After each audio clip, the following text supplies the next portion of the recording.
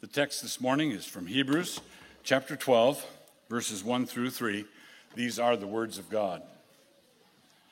Wherefore, seeing we also are compassed about with so great a cloud of witnesses, let us lay aside every weight and the sin which doth so easily beset us, and let us run with patience the race that is set before us, looking unto Jesus, the author and finisher of our faith, who for the joy that was set before him endured the cross, despising the shame, and is set down at the right hand of the throne of God. For consider him that endured such contradiction of sinners against himself, lest ye be wearied and faint in your minds. Our gracious God, we thank you for this occasion where we can open our hearts before your opened word.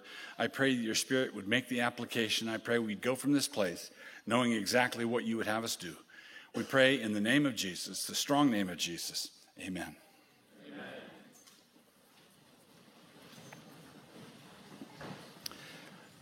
I want to speak this morning about the meaning of joy, the context of joy, the function of joy, the way joy works in a Christian economy in a fallen world.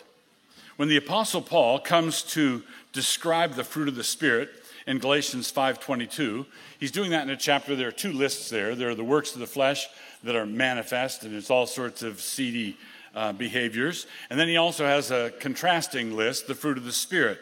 When he talks about the fruit of the Spirit, he uses the singular form of fruit. And then he goes on to list love, joy, peace, long-suffering, and so on.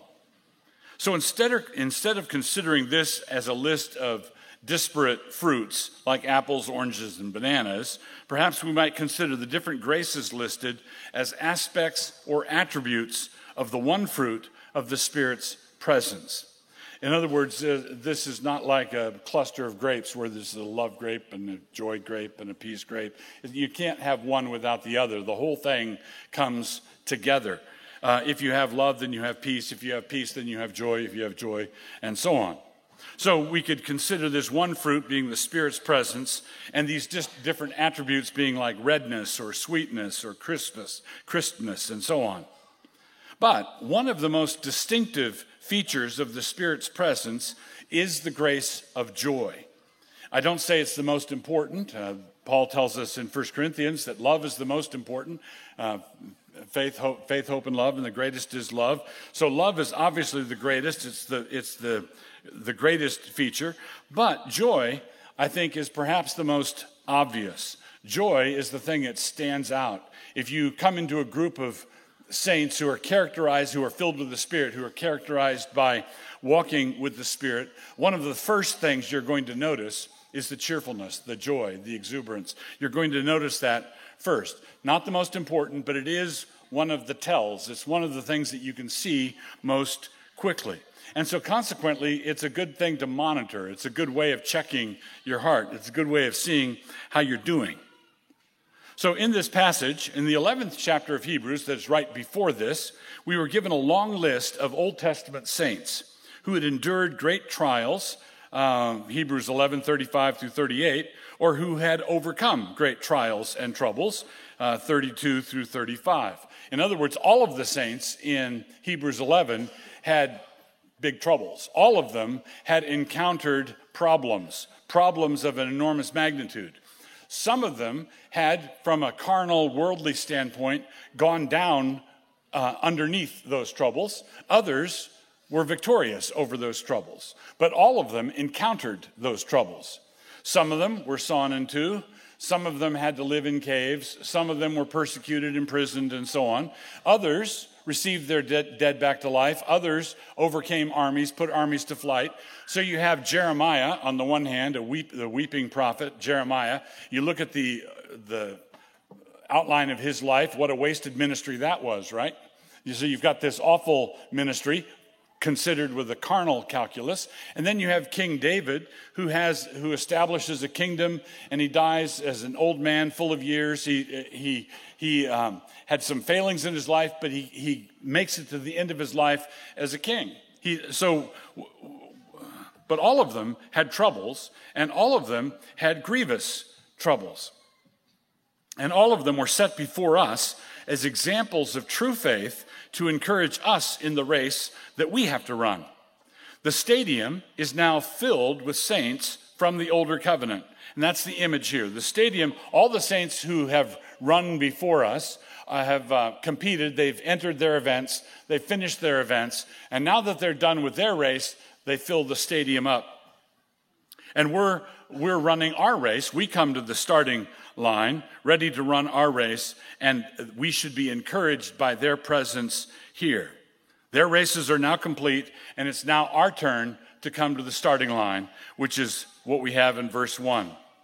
We are instructed to lay aside everything that might hinder us from that running, whether it's a weight or it's a sin, and then we're to run with endurance. So set aside the weight that might get in the way, set aside the sin that might get in the way.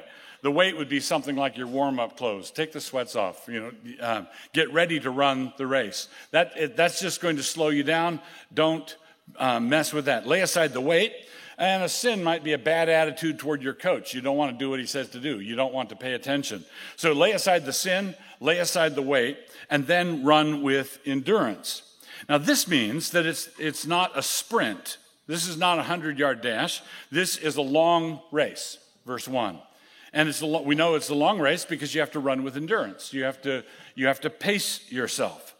Now, although chapter 11 is crammed with examples for us, now that we are running, we are to look principally to the supreme example, who is Jesus, the author and finisher of our faith. That's in verse 2.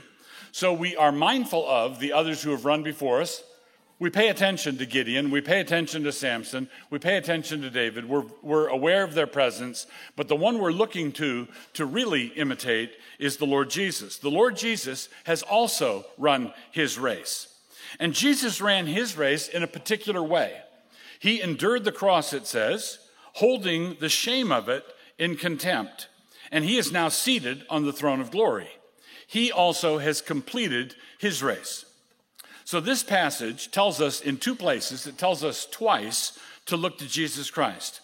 Looking unto Jesus in verse 2, and it says, consider him that endured in verse 3.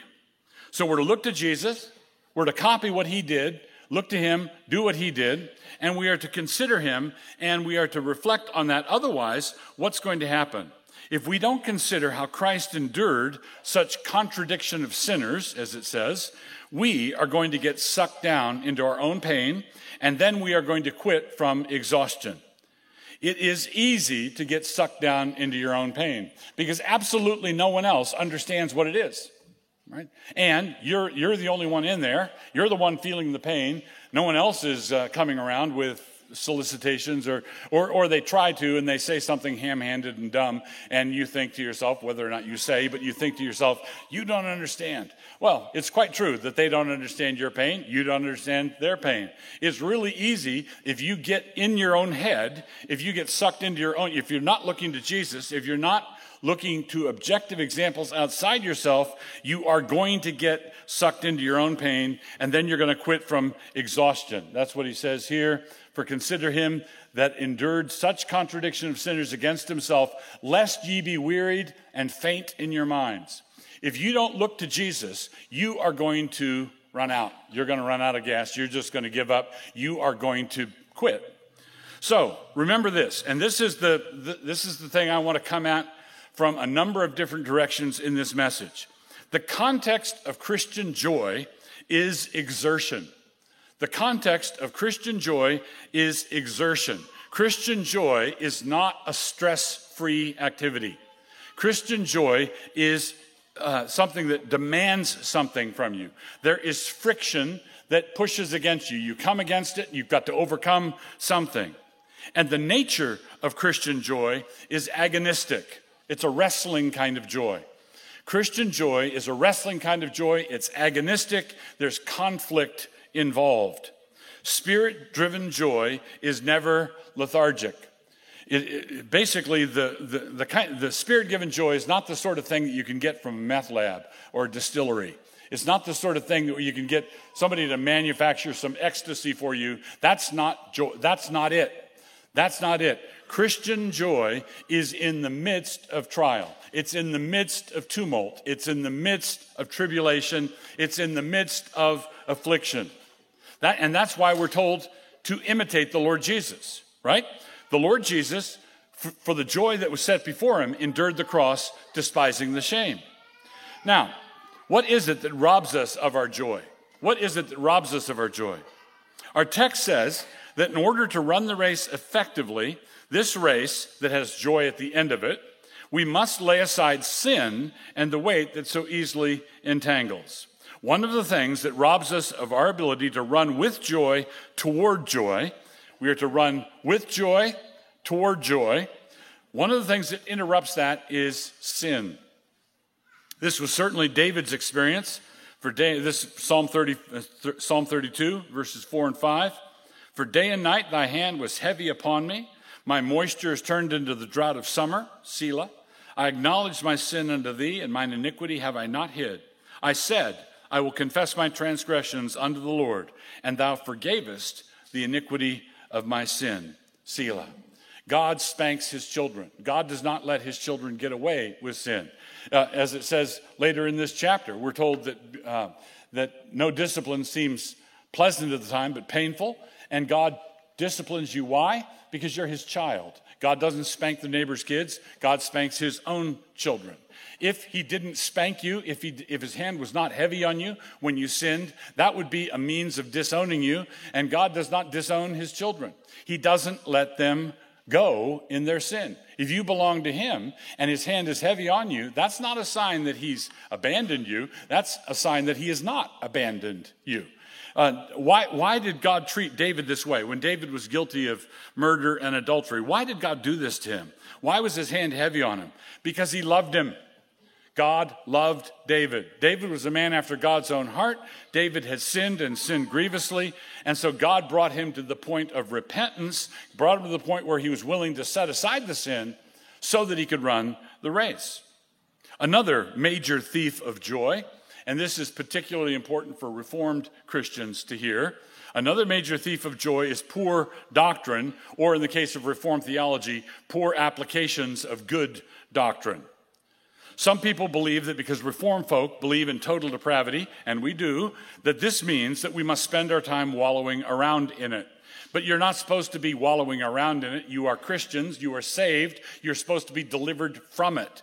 By nature, we are objects of wrath, just like the others. By nature, we are under God's judgment, just like the others. But God has saved us. And God has brought us into a place where he tells us repeatedly that we are to walk worthy of the calling that you've received.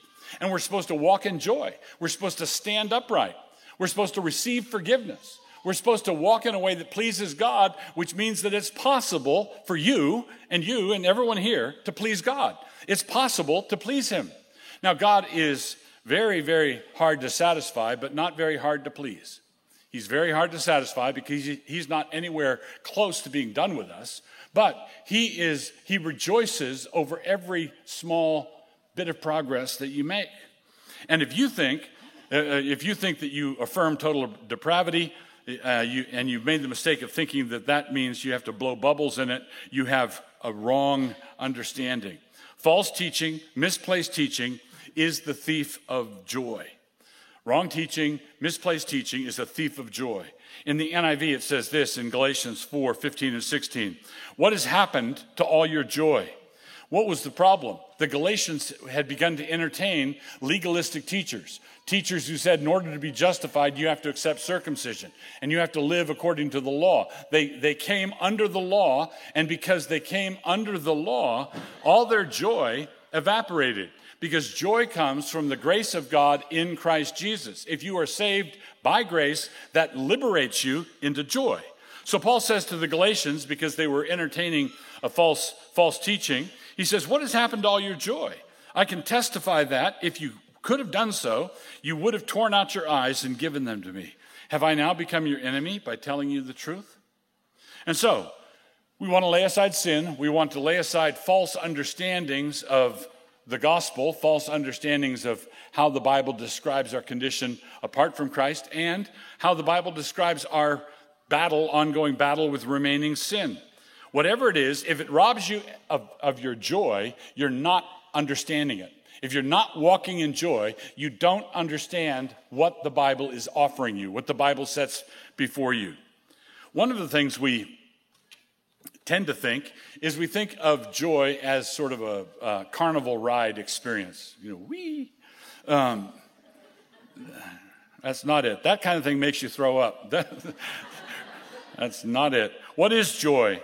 Joy is deep satisfaction with the will of God for your life as that will is expressed by Him in the circumstances of your life. Let me say that again. Joy is deep satisfaction with the will of God for your life as that will is expressed by Him in the circumstances of your life. That is what joy is. God, when He gave you what He gave you, did not screw it up.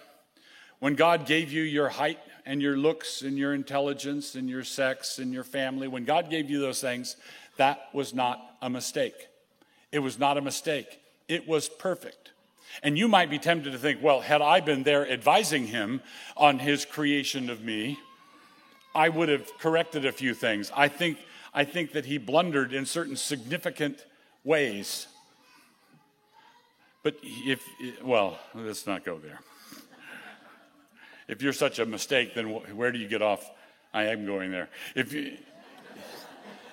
you're such a mistake, then where do you get off advising God?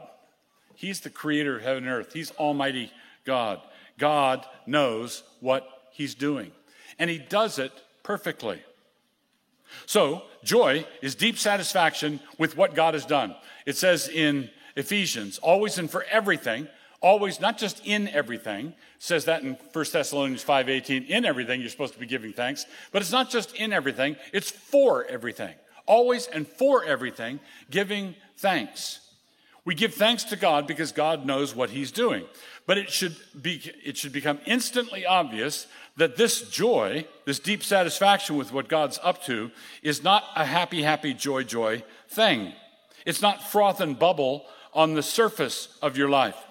Joy is the bedrock down beneath the soil in which all your experiences grow. And the bedrock doesn't move regardless of what's happening up above. The plants are growing up above, it's raining on it, or it's snowing, or the sun is beating down on the soil. The plants are doing all sorts of different things, but the bedrock is just there. That bedrock is to be your joy. You are to live on bedrock joy. The bedrock doesn't move, regardless of what's happening. Think of David. David, interceding for the life of his son. David had committed adultery. David had committed murder. And then Bathsheba had conceived, and their son was sick and was sick for a week before he died. David interceded for the life of his son while he was dying. While his son was dying, David lay fasting and praying for that week. When his son died, he got up, washed, changed his clothes, and went to worship the Lord. That's 2 Samuel 12:20. What is that?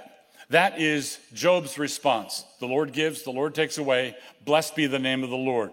The Lord has said no to my request, and now that He said no to my request, I'm going to exhibit deep satisfaction in the will of God as He has dispensed it into my life. So David gets up and he receives what God has apportioned to him. That is consistent with joy. Now, I want to share a couple of passages with you that give us this really striking juxtaposition of turmoil and joy. Because if you think that joy is this carnival ride, good time, and everything's happy, just like a cocktail party or a kid's birthday party, and everybody's laughing all the time, and that's all it is. If that's what you think joy is, then you're going to have a hard time reconciling that with what actually goes on in your life on that particular Tuesday or that particular Thursday or Friday. So here's Paul in 2 Corinthians 6, verses 4 through 10. And I want you to notice how much is going on. What is actually going on in Paul's life here? He says, but in all things, approving ourselves as the ministers of God, in much patience, in afflictions, in necessities, in distresses, in stripes, in imprisonments, in tumults, in labors, in watchings, in fastings, by pureness, by knowledge, by long-suffering, by kindness, by the Holy Ghost, by love unfeigned, by the word of truth, by the power of God, by the armor of righteousness on the right hand and on the left, by honor and dishonor, by evil report and good report, as deceivers and yet true, as unknown yet well known, as dying and behold we live, as chastened and not killed, and here it is, here's the cash value, as sorrowful yet always rejoicing. As sorrowful, yet always rejoicing. As poor, yet making many rich. As having nothing, and yet possessing all things. What's going on here? As sorrowful and always rejoicing. The Christian faith is not stoicism. Christian faith is not stoicism, and neither is it hedonism. Neither is it a hedonism that follows the way of Epicurus. It's not, okay, I just want pleasure all the time. Neither is it a radical indifference to pain and pleasure. Like one Stoic philosopher said that it's a matter whether I'm experiencing pain or pleasure is as indifferent to me as whether the number of hairs on my head are odd or even. I don't care. I don't care if it's rain. I don't care if it's pain. I don't care if it's pleasure. That's Stoicism. That's not Christianity. When Paul is going through all these things, let's say these riots, these labors, these stripes, when he's being flogged, do you think he notices? Yes, of course he notices. The way he describes it shows us how acutely he feels these things. And then he comes to the pinnacle of his statement, as sorrowful yet always rejoicing. There is a Holy Ghost joy that is consistent with this kind of life, this kind of eventful life with good things and bad things, both of them flying by you, thrown at you, sorrowful yet always rejoicing. Peter gives us something very similar, a very similar juxtaposition in 1 Peter 1, starting at verse 6. I want you to notice, wherein ye greatly rejoice, all right, so there it is, joy, wherein ye greatly rejoice, though now for a season, if need be, ye are in heaviness through manifold temptations. You are in heaviness through manifold temptations, but what are you doing? Greatly rejoicing.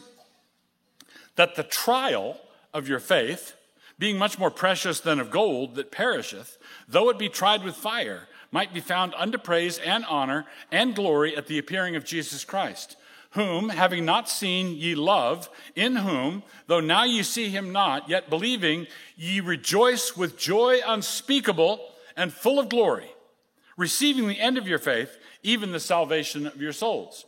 Now, what's going on there? Great rejoicing, heaviness, manifold temptations, trial of your faith. God considers you gold, and so he throws you into the cauldron to burn off the impurities. That's what's going on. Fire that's brought to you. God is dealing with you, and he's dealing with you the way a smith would deal with precious gold. And you understand that you're in the middle of a process. You understand that you're in the middle of the process. If you had to understand affliction, trial, pain, independent of the process, it's inexplicable. If you just have people lined up, believers and unbelievers, and God sticks pins in all of them. You're a believer, I'm going to stick the number of pins in you, and you're an unbeliever, I'm going to stick pins in you. And the Christians are the ones who feel the pain but have to like it. That's not it.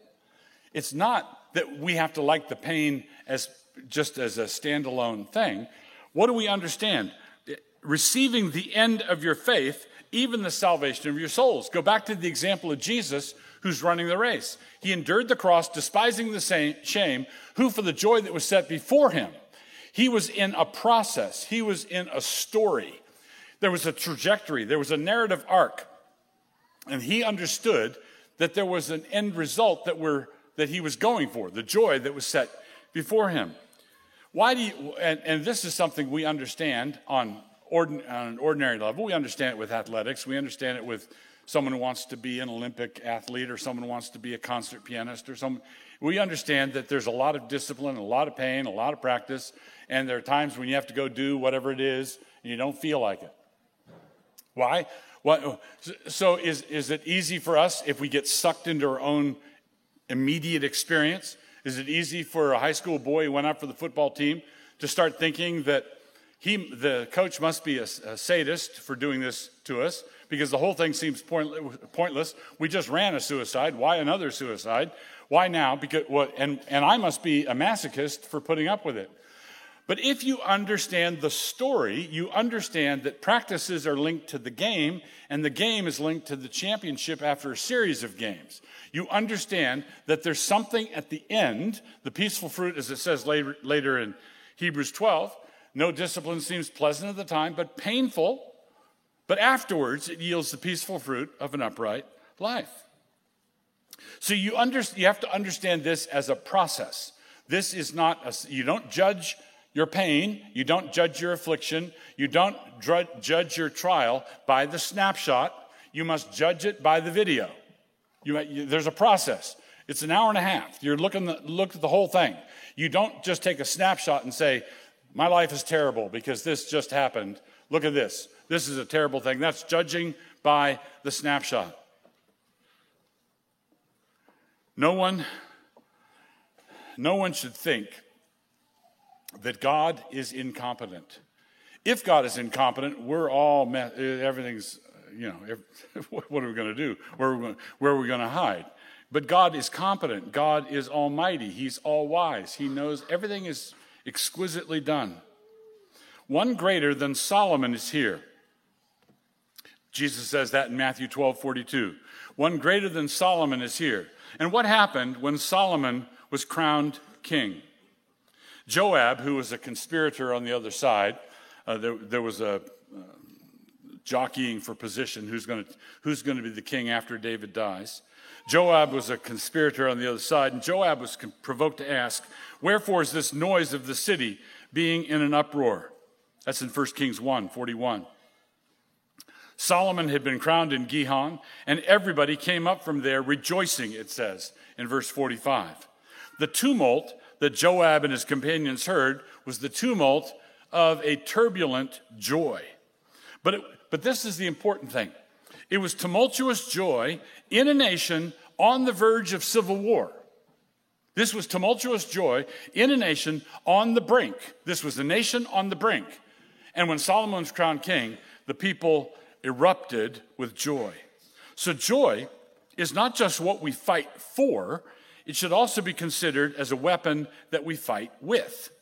We are grateful. If we have the big picture, if we understand the prize, if we know what we're going for, that informs, that sheds light on everything that we're doing. Remember Jesus, for the joy that was before him, it wasn't immediate joy. At the same time, when he was on the verge of going to the cross, what did he do at the Last Supper? He took the bread, and he picked up the bread, and he said, this bread is my body, and he broke it. My body, he broke. My body, and he broke it, and he gave thanks. This is my body, and he broke it, and he thanked God. That is what it means to run the race with endurance, setting your eye on the joy that is set before you. So it's not just what you fight for, it's what you fight with. We are alive in a perilous time. We are engaged in a very real struggle for the future of our nation and the future of our civilization. We are fighting to ward off terrible consequences for our people. And we intend to have a good time doing it. This is what we are called to. We are not supposed to be gloomy and sour. So when we say that we intend to have a good time doing it, it's not because we don't know the stakes, but rather because we do know the stakes. We are to be serious Christians, which is not the same thing as being gloomy and depressed Christians. Serious Christians can know the stakes, and they know the battle they're in, they know the affliction, and they know the joy. The former is consistent with joy, but gloomy and depressed Christianity doesn't understand what's actually going on. If we understand what God is doing, if we understand the purpose and direction, trajectory of the kingdom in this world, we can collide with everything that comes at us with joy. This is why. James is not being incoherent. He's not saying be a masochist when you count it all joy. He says when you meet with various trials. You see another trial coming, what do you say? Well, he said count it all joy when you meet with various trials. It makes no sense if it's just if it's not another wave of pointless pain. God, that would be masochistic, and God wouldn't tell us to do that. We count it all joy when we meet various trials, because when you graduate from 7th grade, which was very, very hard for you, you know what your reward is? 8th grade. I struggled and I struggled and I struggled, and then what happened? They're going to do it to me again, only worse. And then 9th grade. And then, you know what? It never stops. You're going to be an old Christian, and you're going to be looking, and you say to your wife, you know, in just 3 more weeks, I'm going to be 70, or just 3 more weeks, I'll be 80, and then all my trials will cease. No, you run to the finish line. You run to the tape. We're to be serious Christians, which is not gloomy, it's not depressed, and being a serious Christian is consistent with bedrock joy. Christ was crowned at his ascension, and he was given universal authority. And we are the people who meet weekly to acclaim him as our king. That is what we're doing here, is it not? And that is why the hallmark of evangelical, reformed, postmillennial, Kuyperian, covenantal faith is also here. What is that mark? Is it not cheerfulness? Is it not joy? And if it's not cheerful, if it's not joyful, then whatever it is, it's not the things that you say that you believe in the confession of faith. If we believe that God is sovereign, if we believe that the kingdom is going to overcome, if we believe that God saves sinners independent of them having to agree to it beforehand, if we believe that God keeps covenant to 1,000 generations, if we believe all those things, then why on earth would we not be characterized by exuberant, serious joy? How could we be looking toward Jesus, the one who ran his race, looking toward the joy that was set before him, without ourselves looking toward joy? That is entailed necessarily in our imitation of Christ. This is what we're called to. We're Christians. We follow Christ. We look to him. We imitate him. We do what he did. So Jesus ran the race looking forward to joy. We have to do the same. And so this is the life of a true Christian, further up and further in. Our gracious God, we thank you for your kindness to us. We thank you for this gospel. We thank you for this word. We thank you for the Spirit that is given to us so that we might rejoice in these lives of ours. Father, we commit it all to you, knowing that if you don't sustain us, if you don't preserve us, if you don't protect us, we can't do it ourselves. And we look to you, asking you to keep us the way you've promised. Father, as we pray, we would lift up to you the words that Jesus taught us to pray, saying, we are fast approaching the season where we gather with friends and family for much holiday feasting. The all too typical disposition in our society towards these gatherings is a sort of foreboding dread that so-and-so will bring up the topic of such and such. The American way in this regard is to have our holiday feasts with side dishes of resentments, offenses, rivalries, and envies hidden in plain sight. Instead of dealing with root matters, we dance around delicate topics like expert break dancers. Avoid that topic of conversation. Don't irritate Aunt Clarice. For pity's sake, don't mention that political issue. God's feast stands in stark contrast. This board sets the model for how we should arrange our feasting boards.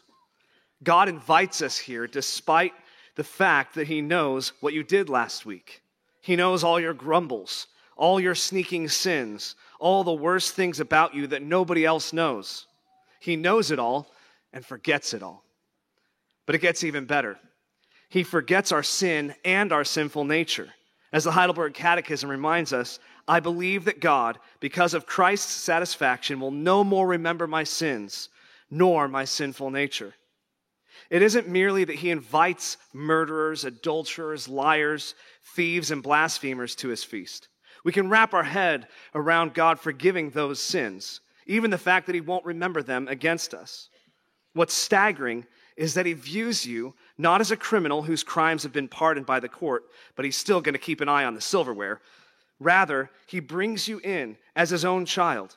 He sees you as you are in fact, righteous, no spot, no stain, no crimes or criminal record to speak of. This is a feast of God's forgetfulness. So arrange your holiday feasts in imitation of his forgiveness towards you. Forgive and forget and then fellowship. So come in faith and welcome to Jesus Christ. Let's pray. Our God and Father, we thank you that you spread before us in this bread and this wine, the broken body and poured out blood of our Lord and Savior Jesus. And that in this promise is that our sins are covered and you count us as righteous. You count us as saints. You count us as beloved children. We give thanks for it all in Jesus' name, and amen. This is the charge. You are in a race. Every last one of you is in a race, and you are instructed by the Word of God to run it as though it were a marathon. Do not try to impress God with fits and spasms of dashes here and there. Just one thing, do the next right thing, and do the next right thing, as one phrase has it, a long obedience in the same direction. Receive now, with believing hearts, God's benediction for you. Now to him who is able to keep you from stumbling and to present you faultless before the presence of his glory with exceeding joy, to God our Savior, who alone is wise, be glory and majesty, dominion and power, both now and forever. Amen.